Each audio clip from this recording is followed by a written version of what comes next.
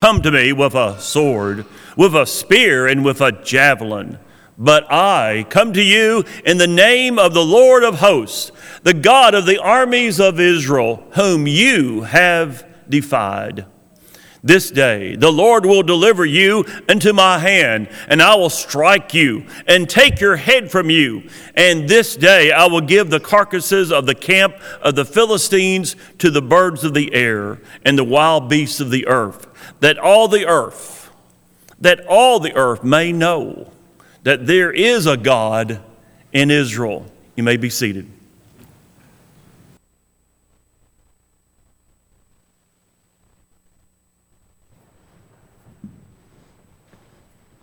I hope you were able to get a handout. If not, there are some still available back on the silver podium back there. This is our study of the scarlet thread of redemption that runs through the entirety of the Bible. This is an overlook of each book of the Bible. And I hope it is that you have been keeping up with these. When we get completed with this study, you'll have a 66-page booklet that will give you a one-page outline of every book in the Bible. The key word in the book of 1 Samuel is prayer. The book begins with looking at the birth of Samuel and Hannah as she prays for him. It ends with the defeat of Saul and one by the name of David who's coming on the scene. David is one of the most pronounced characters that you and I will find in the entirety of the Bible. It is a marker. David is a marker for Jesus. When we begin to see in Genesis chapter 3 and verse 15, God saying, I'm going to send the deliverer. And then in Genesis chapter 49, we see that He's coming out of these ones called Judah. And we see what tribe He's coming from. Here, when we meet up with David, that is a key flashing in our minds as we know Him and understand Him as the one who is from the house of David.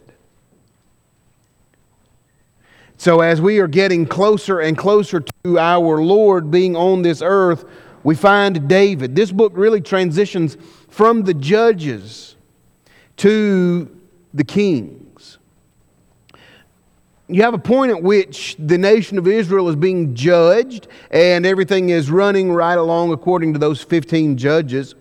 But it is in 1 Samuel chapter 8 where you'll find these people make this statement. And this unfortunate statement: we want a king like everybody else. You know, generally we look at that phrase and we say, well, they wanted a king, they wanted to stop being ruled by judges, they wanted this, they wanted that. In reality, when you and I look at it, what they wanted to do was take God out of the place where He should have been as the king of Israel and install some man.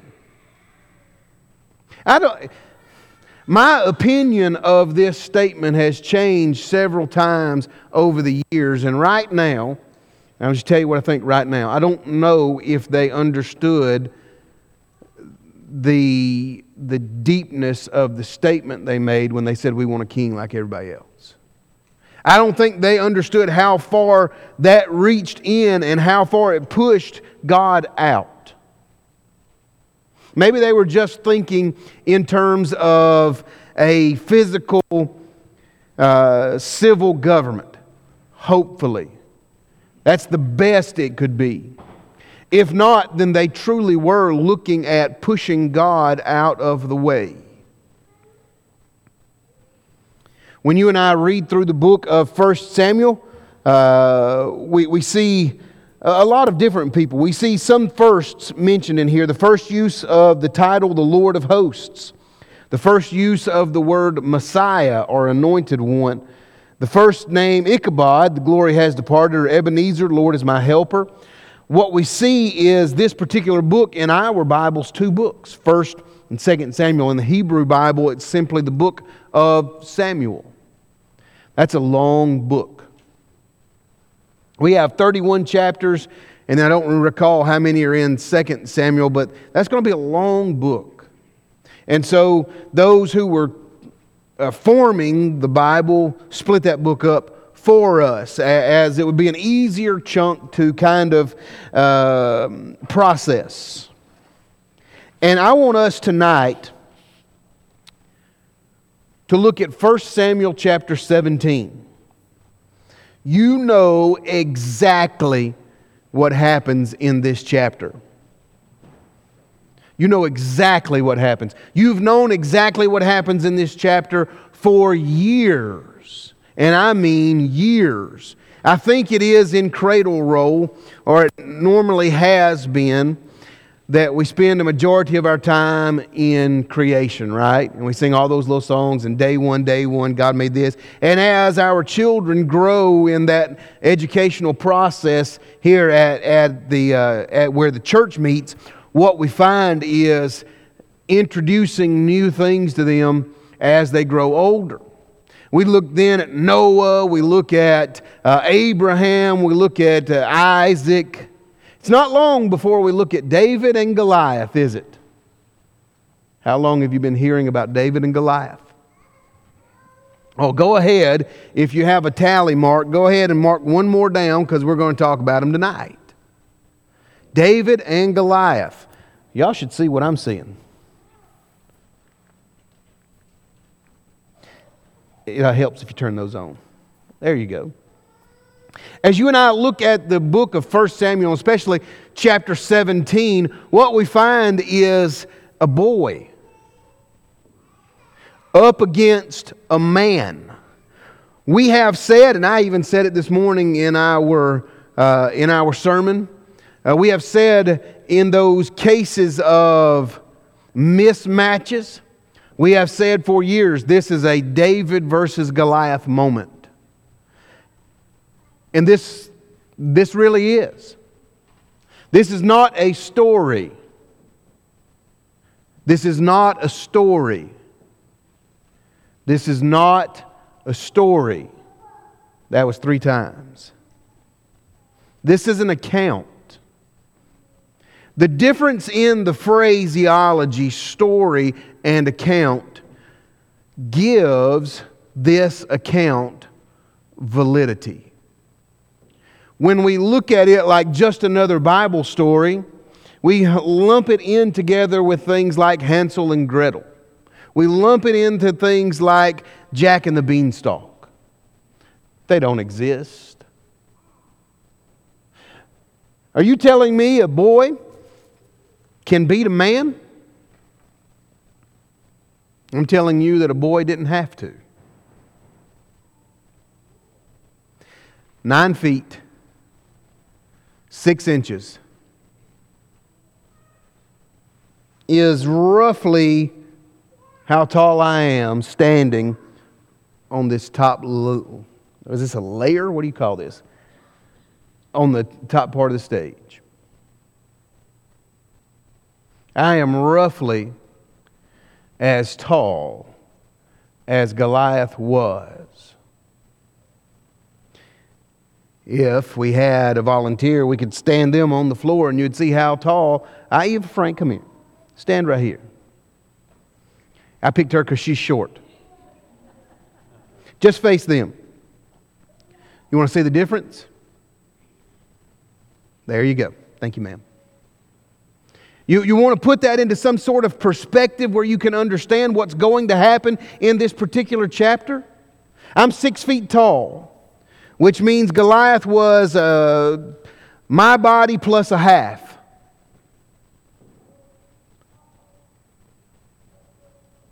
Tall really doesn't have anything to do with it.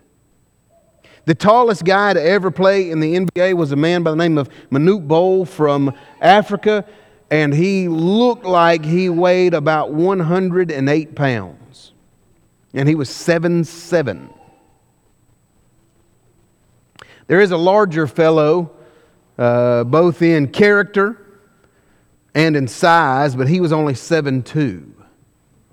And his name was Shaquille O'Neal. And he looked like he weighed 308 pounds. And he played like it. It's not the fact that Goliath was just tall. That's one thing. It's not the fact that Goliath was just big. That's a whole nother thing. It is the fact that just the armor that he would wear on his chest weighed 40 pounds. The tip of his spear weighing somewhere around 27 pounds. He has the one who goes before him who carries his own spear for him. And he comes out into this valley day by day, and he says this: bring somebody down here and we'll fight. If I win, you guys serve us. If you win, we'll serve you. What we'll find out later in 1 Samuel chapter 17 is Goliath has been making this boastful comment for days, and probably has been making this boastful comment not to just this army, but every army for years. He is the warrior. He is the top of the rung. This is it.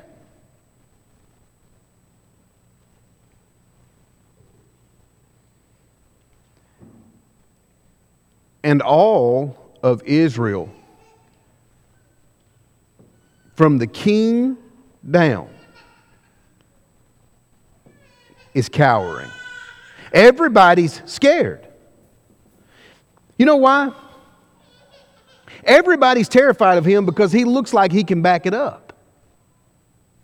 There's a lot of difference between somebody talking and somebody talking who can actually back it up. And he looks like the guy who can back it up.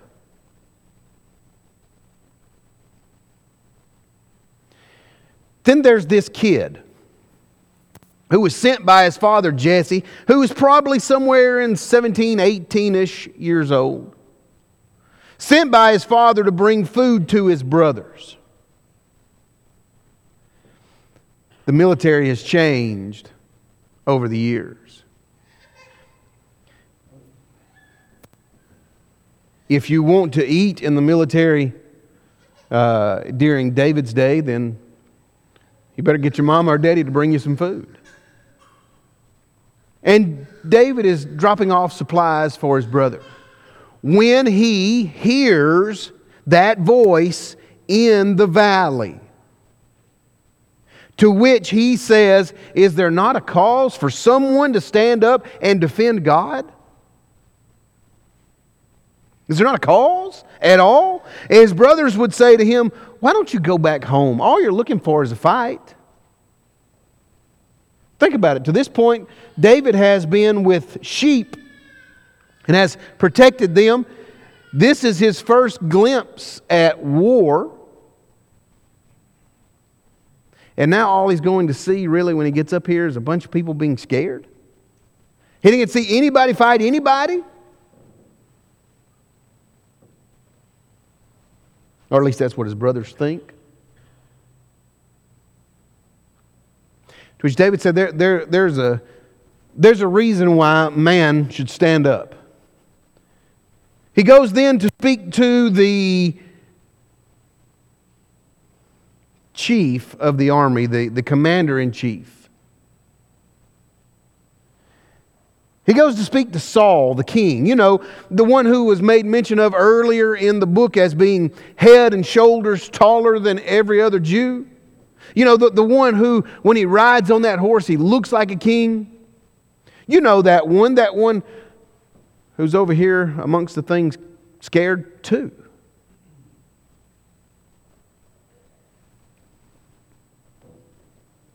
And in a move that I think might be the first recorded piece of political correctness, Saul tries to convince David to put on the armor so Saul won't look bad. What are you going to go out there with? I ain't got anything. Well, go out there with this. For what? So I can die with your stuff on? David says in a roundabout way, I'm not going to die with your things on. What he says is, I haven't proven these things. These that I have with me, this sling and all these sorts of things that I would have as a shepherd, I have proven time and time again in the field. They work against bears. They work against lions. I don't see why they'd miss against a Philistine.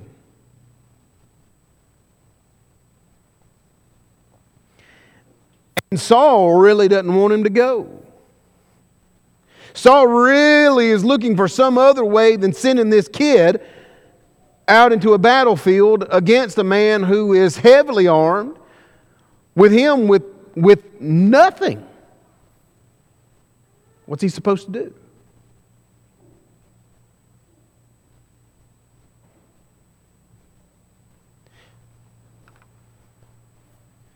And here's the deal for David.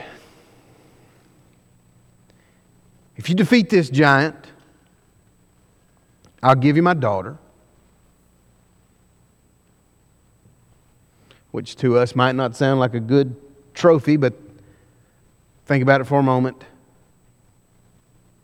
Here's a shepherd who will be taken into the house of the king. That's pretty good.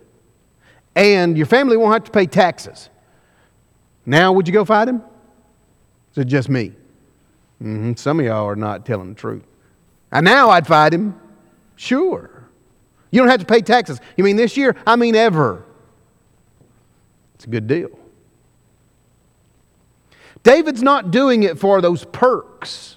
David's not doing it for the fact that he won't have to pay taxes or the fact that he'll have a wife who is the daughter of the king. David still, his intention is the same as it was when he was asking his brothers, is there not a cause?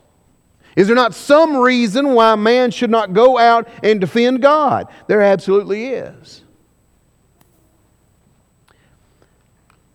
And so, we find him leaving Saul's tent and going toward the valley.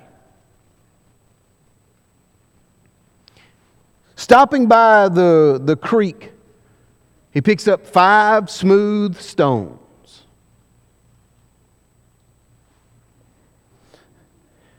And the discussion has been, and I guess will continue, over this fact, why 5? Some would say perhaps he misses. It's altogether possible. But just consider this for just a moment.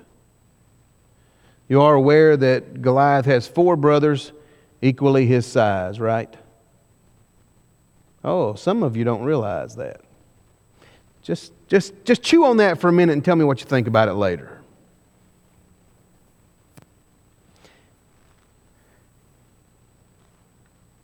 Goliath sees this boy coming across the valley and says out loud so everyone can hear, "What in the world have you guys sent out here to fight me? Am I a dog? What are you doing? This person is nothing. This fight is going to be over in just a second. As a matter of fact, I'm going to kill him and leave his body here so that the birds eat him." To which David replied, Michael read for us so eloquently, "You got that wrong." That's paraphrase. That's the Alabama paraphrase. "You got that wrong. I'm going to kill you and leave your body here." And by the way, one of these two is going to be right. Either Goliath is going to obliterate David because of his experience and because of David's size and Goliath's size, or God is going to use David to do something that is unbelievable.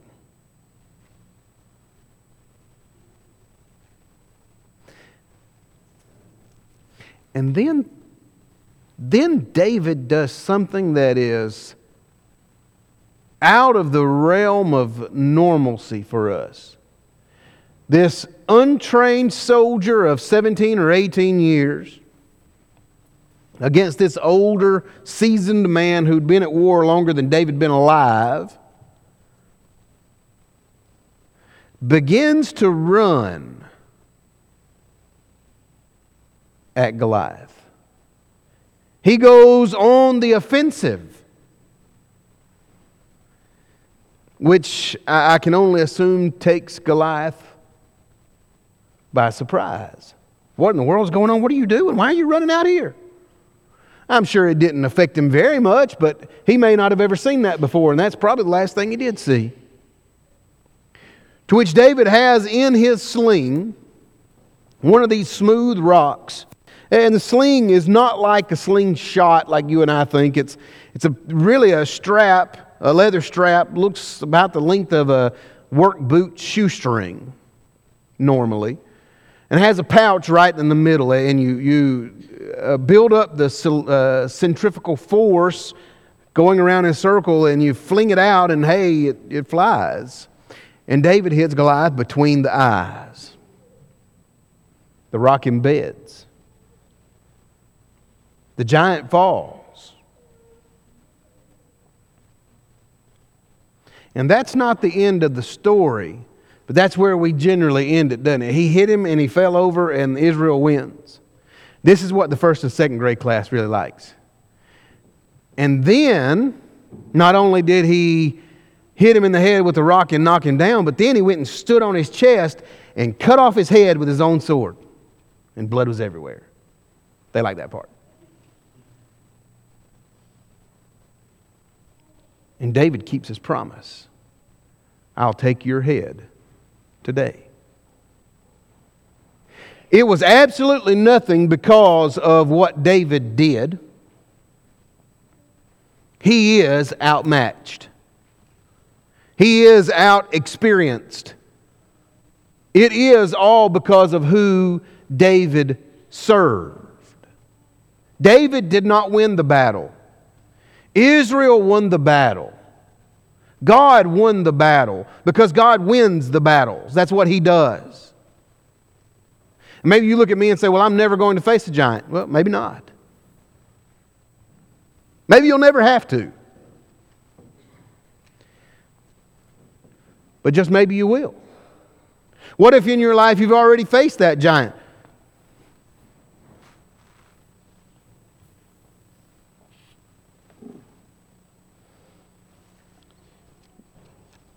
You could tell me very similar stories, I'm sure. Want to talk about facing a giant?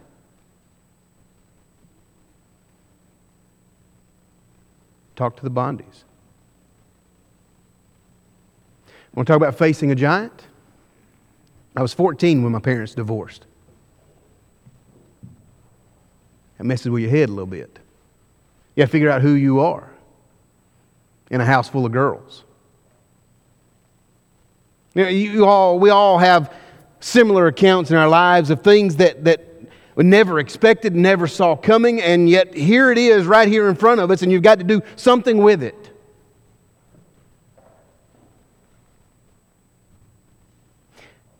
And just a side note for you, just because you faced one giant doesn't mean you won't face another. When we look at the account of David versus Goliath, what am I, as a New Testament Christian, supposed to learn from this account? Well, I'm glad you asked that question. Number one, you will face giants. The end. You will. It is coming. Don't lie to yourself. You will face giants. Is that clear? I don't know how to make it any more clearer than that. Those giants are coming. They are out there, and they are ready for battle. And you will face them. Number two, will you face the giant alone? You see, in verses 1 through 3 of 1 Samuel chapter 17, what we see is that giant who's standing out there all alone. And we see David ask that question, is there not a cause to defend God? He knows from that point in time, he knows from right there that when he goes out there, he's not going to be alone. That's what he knows. Giants in our lives sometimes we can face alone. Sometimes we can defeat them alone.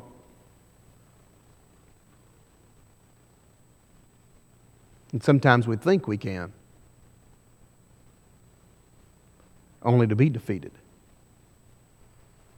You will face giants. Will you face it alone? Or, according to verse 45 through 47, will you face it with God? When David comes out and approaches Goliath,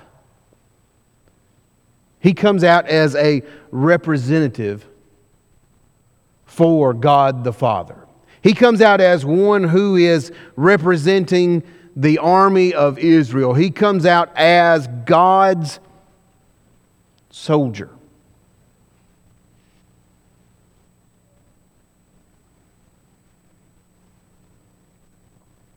Comes out knowing he's not alone. Knowing that the one that he has faith in also has the strength, the might, and the power to defeat anyone. Take a side note, which will be fast-forwarding the Bible for David, but in our history, remember that it is God's angel, just the angel, who killed 185,000 in one night. What do you think he can do, God himself, with a giant? The giant thinks he is going to win this, and he sees the height and the inexperience. What he doesn't see is that David is facing him with God. So who are you going to face your giant with? You going to try to go by yourself? If you do, let me be the first to say best of luck to you. Hope it works out. Could not.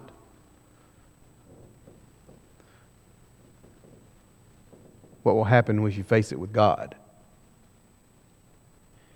It would be Romans chapter 8 and verse number 28 that would remind us that all things work for good to them that love God.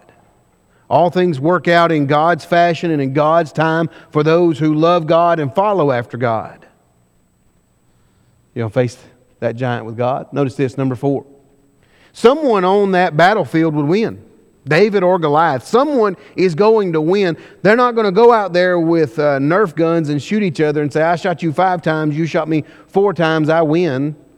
Now we'll just go back to our houses. That's not how this war, how this battle is going to take place. It is David who answers back to Goliath after Goliath says, I'm going to kill you right where you stand, to say, I'm going to cut your head off and show it to everybody around.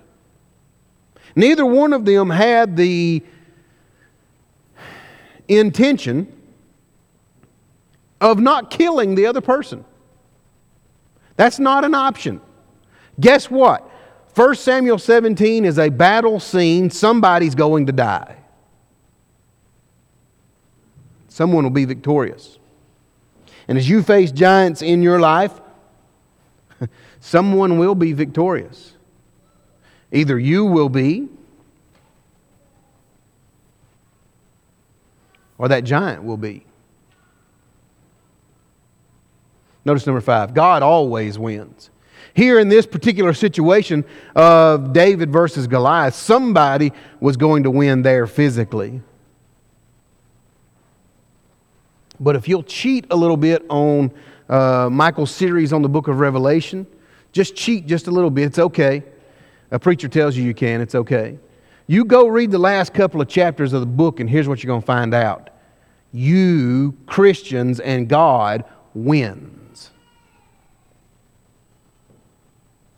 And God has always won, and God will always continue to win. No matter who won on this battlefield, God and His children will win. I'm going to side with Him. I'm going to face that giant with God. And when somebody wins, it's going to be me and God. Notice number 6. David had opportunity in the valley to run at him and say, here I come, I'm going to get you. David had opportunity to walk out there in that armor that he hadn't proven and look like a soldier. David had opportunity to show himself to be the greatest soldier in Israel. But that's not what he chose. See, what David chose was, I'm going to be on God's side, the righteous and holy God, that side that always wins. It's Goliath who came out there and said, you looking for the baddest Philistine on the planet? Here I am. You know who was out there with Goliath? A shield bearer. Who was out there with David? God. It's not about whether David wins or loses this particular battle. It is about which side he chose to be on. And ultimately, isn't that where it all lands? What side are you going to be on?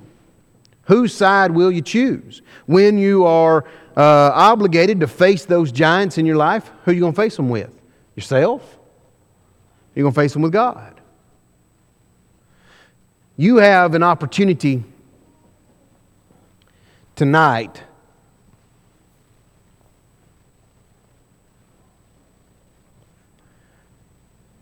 to choose. To choose which side you're going to be on. You have the opportunity to choose whether you're going to be faithful to God and serve Him through belief and repentance, confession and baptism, being part of His army, being one of His soldiers. You have the opportunity to do that tonight if you haven't. And let me encourage you to do that, especially if you haven't. But as I look around this particular room, I see most of us have. And brother or sister, now you're afforded with a different opportunity that's just as valuable as the opportunity to choose to be on God's side. You have the opportunity tonight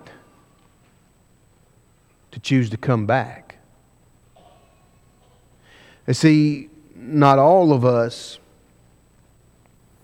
who live the Christian life live it outside of here.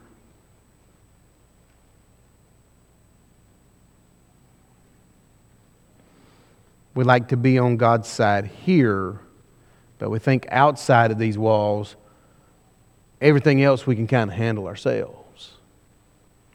That's a mistake. That's a mistake. You have the opportunity tonight to come back, according to Ephesians chapter 6, put on that Christian armor and to live as a soldier for God. You know what the results of this battle between David and Goliath ended up being? A song. Ended up being a song that would, I assume, would stroke the ego of David at the beginning and then turn out to be one of his worst nightmares. Saul has killed his thousands. David is 10,000s. You know, both of those statements are true. Both Saul and David defended the nation of Israel. Both Saul and David were Israelites. But which one of them was faithful? You have an opportunity tonight to choose to be faithful. What will you choose? Choose it right now while we stand and sing for your encouragement.